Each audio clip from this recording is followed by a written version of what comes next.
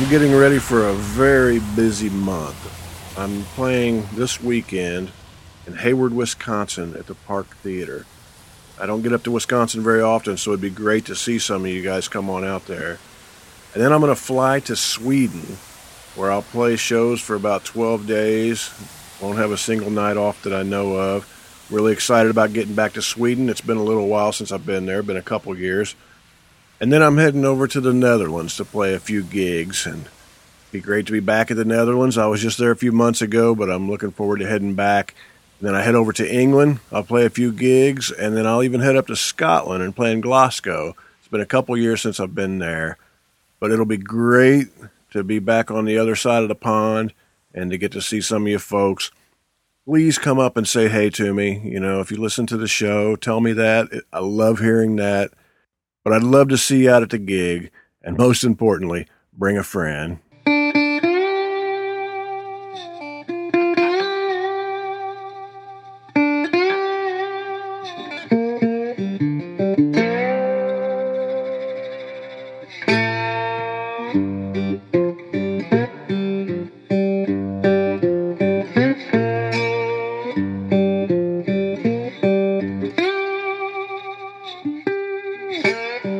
Hi friends, this is Otis Gibbs, and you're listening to Thanks for Giving a Damn. I'm sitting here in my living room in East Nashville.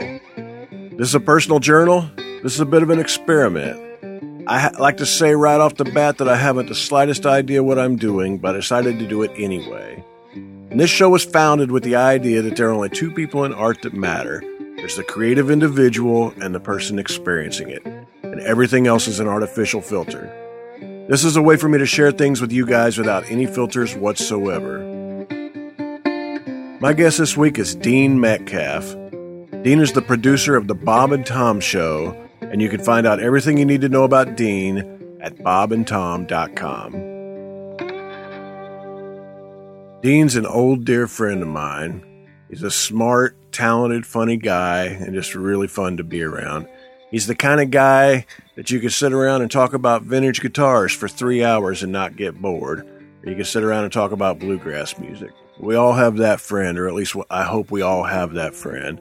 But Dean's a really good guy. Dean also played bass on one of my albums way back when. It's on One Day Our Whispers. If you're wondering who's playing the upright bass on some of those songs, that's Dean. We even got to play a few gigs together here and there. Dean's been working as a producer on the Bob and Tom Show for quite a while, and he's been on air also. But for those of you overseas who might not know what that is, it's a morning radio show that's syndicated all across the United States. So huge, huge audience, and a very funny show. They have a lot of celebrities on, a lot of rock stars. And Dean was telling me a story about John Mellencamp, and I thought it was pretty great, and asked him if he would tell that story for this show. And he was nice enough to do it. So we met up at a hotel room in Southport, Indiana. They're on Indianapolis' south side, an area that Dean and I know all too well. We set up a little bit late into the night, and Dean told this story. And I hope you enjoy this. It was great to see Dean again. This is Dean Metcalf.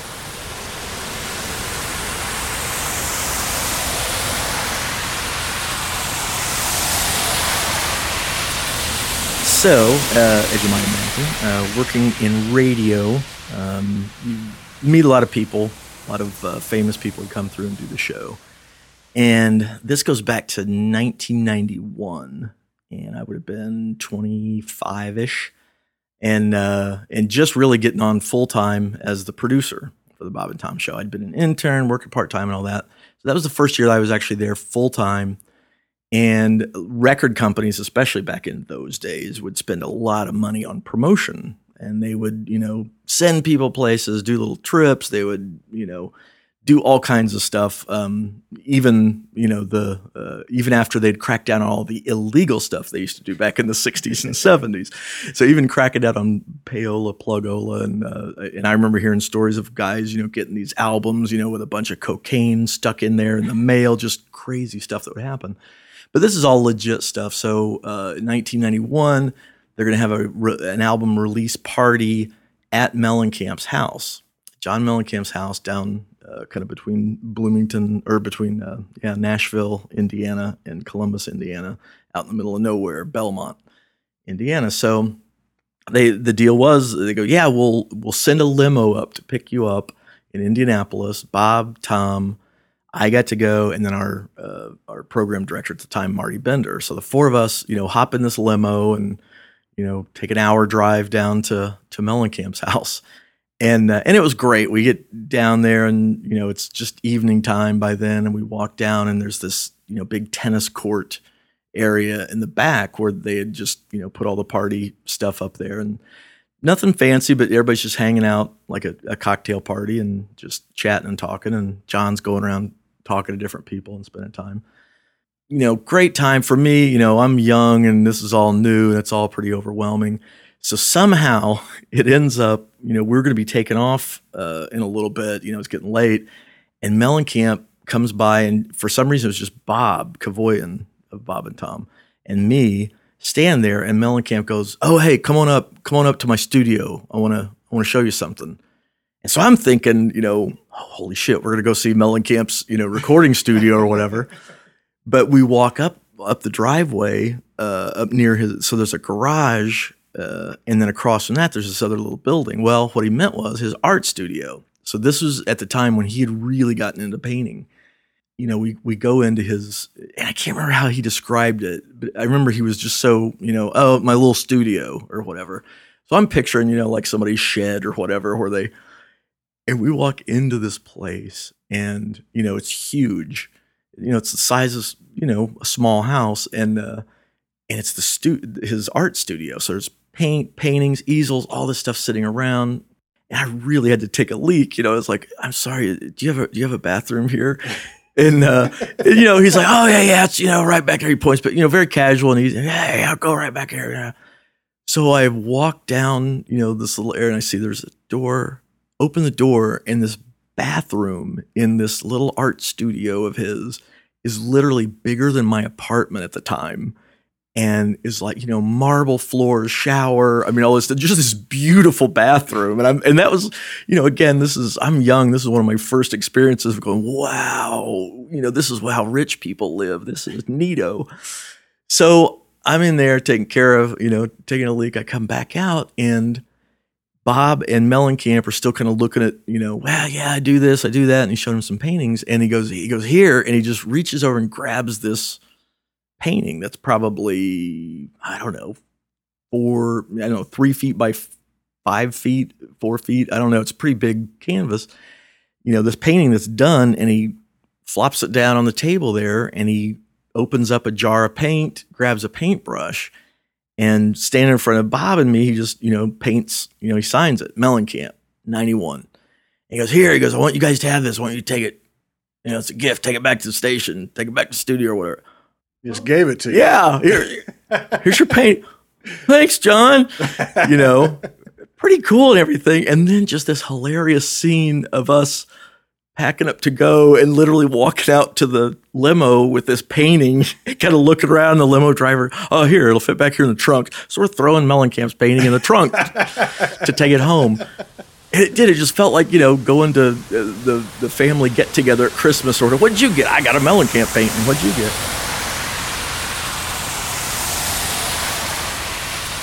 And see, and I'm glad you bring this up because I was actually going to ask you because I know that you paint, a ton more. I don't know anything about art. So when I see his paintings, I can kind of see he's definitely got his own style. He's got his style and his thing. And you've seen his stuff. I mean, like, what do you think as a painter, as an artist? I mean, I don't know that I should be any authority on anything. I know the most important thing is I like them. And I think that's really the only thing anybody should be thinking about it. But if anybody out there might want to look at them, just Google them. They're all over the internet. And I enjoy it myself, and I think it's great that he has something he can do that's an outlet. And when I compare it to Max Beckmann or the German expressionists, it's in the same way that you would say he's in the tradition of John Fogerty, or Dylan. It doesn't really describe what he does. It just kind of gives you a ballpark of right. Speaking of the painting itself, I should describe what it was because, and I think most art is like this. there can be a song or a painting or a movie or whatever where if I look at it on the surface, don't know anything about it, and it's like, okay, that was okay, whatever. But then when you find out more about it, and suddenly it means something different to you. And so that's the way this painting was, because I see it and it's like, okay, it's a painting, just kind of a plain dark background, and this kind of odd, frumpy looking guy in an ill-fitting blue suit, with kind of, rosy cheeks, like he's either, you can't tell, like, I don't know if he's embarrassed, if he's drunk, if he's whatever, but just these kind of rosy cheeks. He's just got this kind of funny little look on his face. And he's wearing like I said, like kind of a light blue suit, and he's got a red, white, and blue button, like a button on his coat, a campaign button. And you really have to look closely, but you can see that it actually says Bush. So red, white, and blue campaign button saying Bush. 1991, so this would have been, in the middle of Bush's, the elder Bush. So, you see that and you're like, okay. And then you find out that the painting is called The Republican. So it's like, okay, so that kind of made it kind of funny to me somehow. Because, Mellencamp leans left and he's going, so that's, okay, that's his interpretation of this, what a Republican is,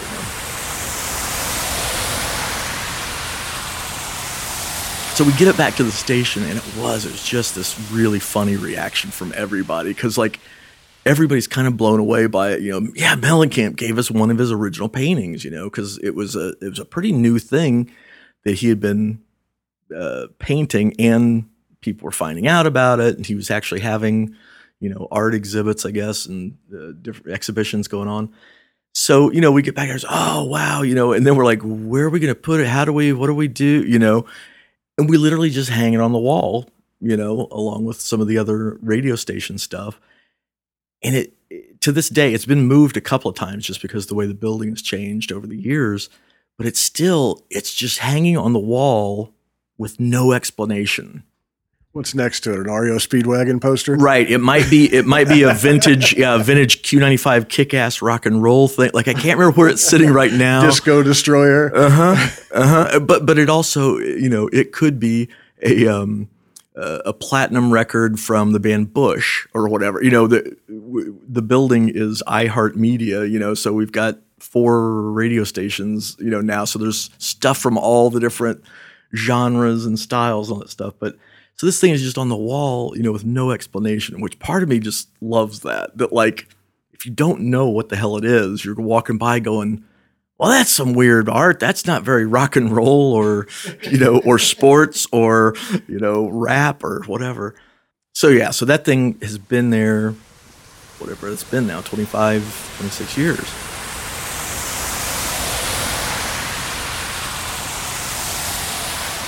That's really all we knew about it, was that it's this Mellencamp painting called The Republican that he had given us as a generous gift. So fast forward several years, and this would have been sometime probably in the mid-2000s. I'm going to guess 2006, 2007, somewhere in there. I have a giant party every year, just a big bluegrass picking party, just all kinds of friends and family, literally a couple of hundred people. Great party. It's a blast. It's a lot of fun. A lot of good people, a lot of great music. So one year, my brother asked me if he could invite a friend of his that he used to work with because she's a big bluegrass fan. Sure, invite her. So she and her husband, and they came to the party, I think a few years, but they came, and the first time I met them, I'm talking to her. And mainly, I kind of meet her because she's my friend, my brother's friend. And then she introduces me to her husband. We get talking. I can tell he's just kind of a character and just kind of a smart ass, goofball, but kind of mellow, laid back. And at one point after we've been talking for a little bit, he kind of looks at me and he goes, that painting you got at the radio station that Mellencamp gave you. I was like, yeah. He goes, that's me. And, somebody says that and your first thought is bullshit, but he says it and I don't want to be rude. So I'm like, yeah. And I'm looking at him and I mean, suddenly it's crystal clear. That is you. Holy cow. So he goes, yeah, he goes, I grew up with Mellencamp. We're old friends, we go way back, Oh, wow, that's wild, And I think he even started to quiz me, he goes, you know what it's called? Whatever. Yeah, it's called The Republican, and he goes, yeah, and that, and I don't know that I ever really heard the story, but I assume that so this guy's name was Mark Ripley, and he and Mellencamp are buddies, and I assume that maybe Mark was right-leaning as opposed to Mellencamp's left-leaning. So, I'm just like, wow, I can't believe that, and I was telling different people about it, got a kick out of it. This is back in the day when a couple of people could be right-leaning, left-leaning, and still be friends. Apparently that was something that would go on back in the day. It's not like today, Otis. Yeah. So, that I always thought was funny and kind of amazing. It's like, wow, I can't believe I met the guy that's in that painting, who'd have thunk?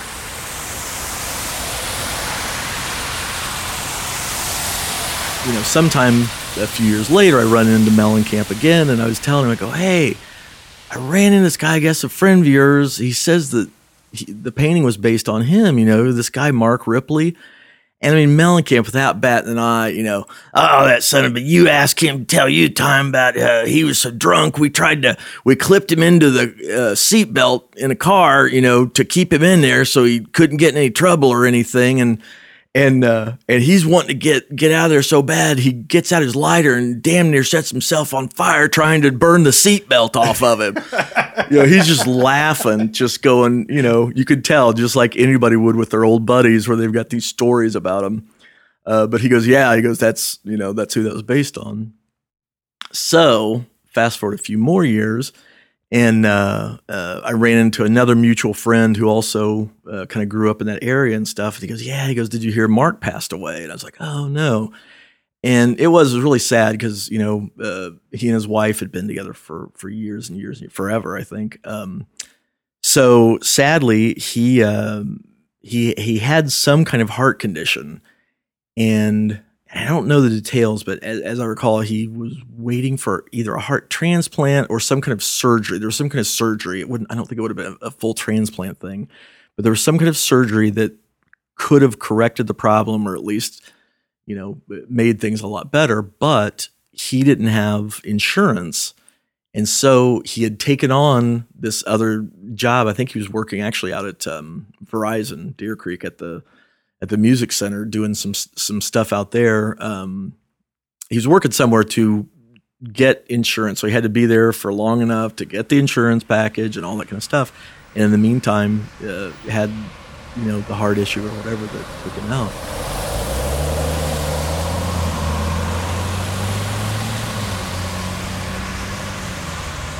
So the next time I saw Mellencamp after that was just earlier this year, 2017. He was on the show again back in, I think, May. And I said, yeah, I was real sorry to hear that, Mark passed away. And he said, he goes, yeah. And he was the one that kind of talking about that aspect of it, that he was waiting on health insurance and all this stuff. And so when we got done with the show that day, he was on the Bob and Tom show, or morning radio. So we finished the show about 10:30 or whatever. And Tom and Mellencamp and I are standing around talking about all this other, just BS. And all of a sudden John says, hey, he goes, can we go back? I want to see my picture. I want to see my painting. I was like, all right, yeah. So a couple of us walk back there, and then some of the other office people, are like, oh, and so they come around and they're kind of looking. And I think that he had a Sharpie in his hand already, or maybe he asked his assistant, to hand him a Sharpie. And he walks over to his painting and he just starts writing on it. And I'm thinking, well, he already signed it. Like, is he going to sign it again? Or what's he doing? And as I say, it's a dark background on the painting, so it's really hard to read. But he started, at the top, and starts writing this, this big note saying, "This is Mark Ripley. He died from cigarettes, alcohol." And I'll have to look. a lack of insurance. I can't remember how he referred to just basically saying, these things that contributed to his death. And then he wrote, he was my best friend. Mellencamp can be a pretty stoic, tough cookie. He's not going to show his cards and all that kind of stuff. But I really took it as a really sentimental, sweet, thoughtful, like kind of going and seeing his friend again, and kind of as a tribute to him. That it's like, this isn't just this guy in his painting. This is Mark Ripley, a guy I really, really loved, and he's gone.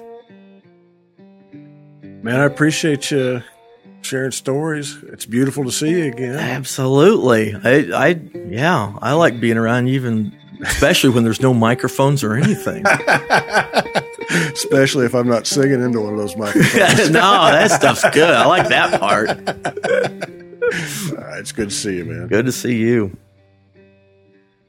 I'd like to thank everybody for listening in, and I'd like to thank Dean for meeting up with me at that hotel room in Southport, Indiana.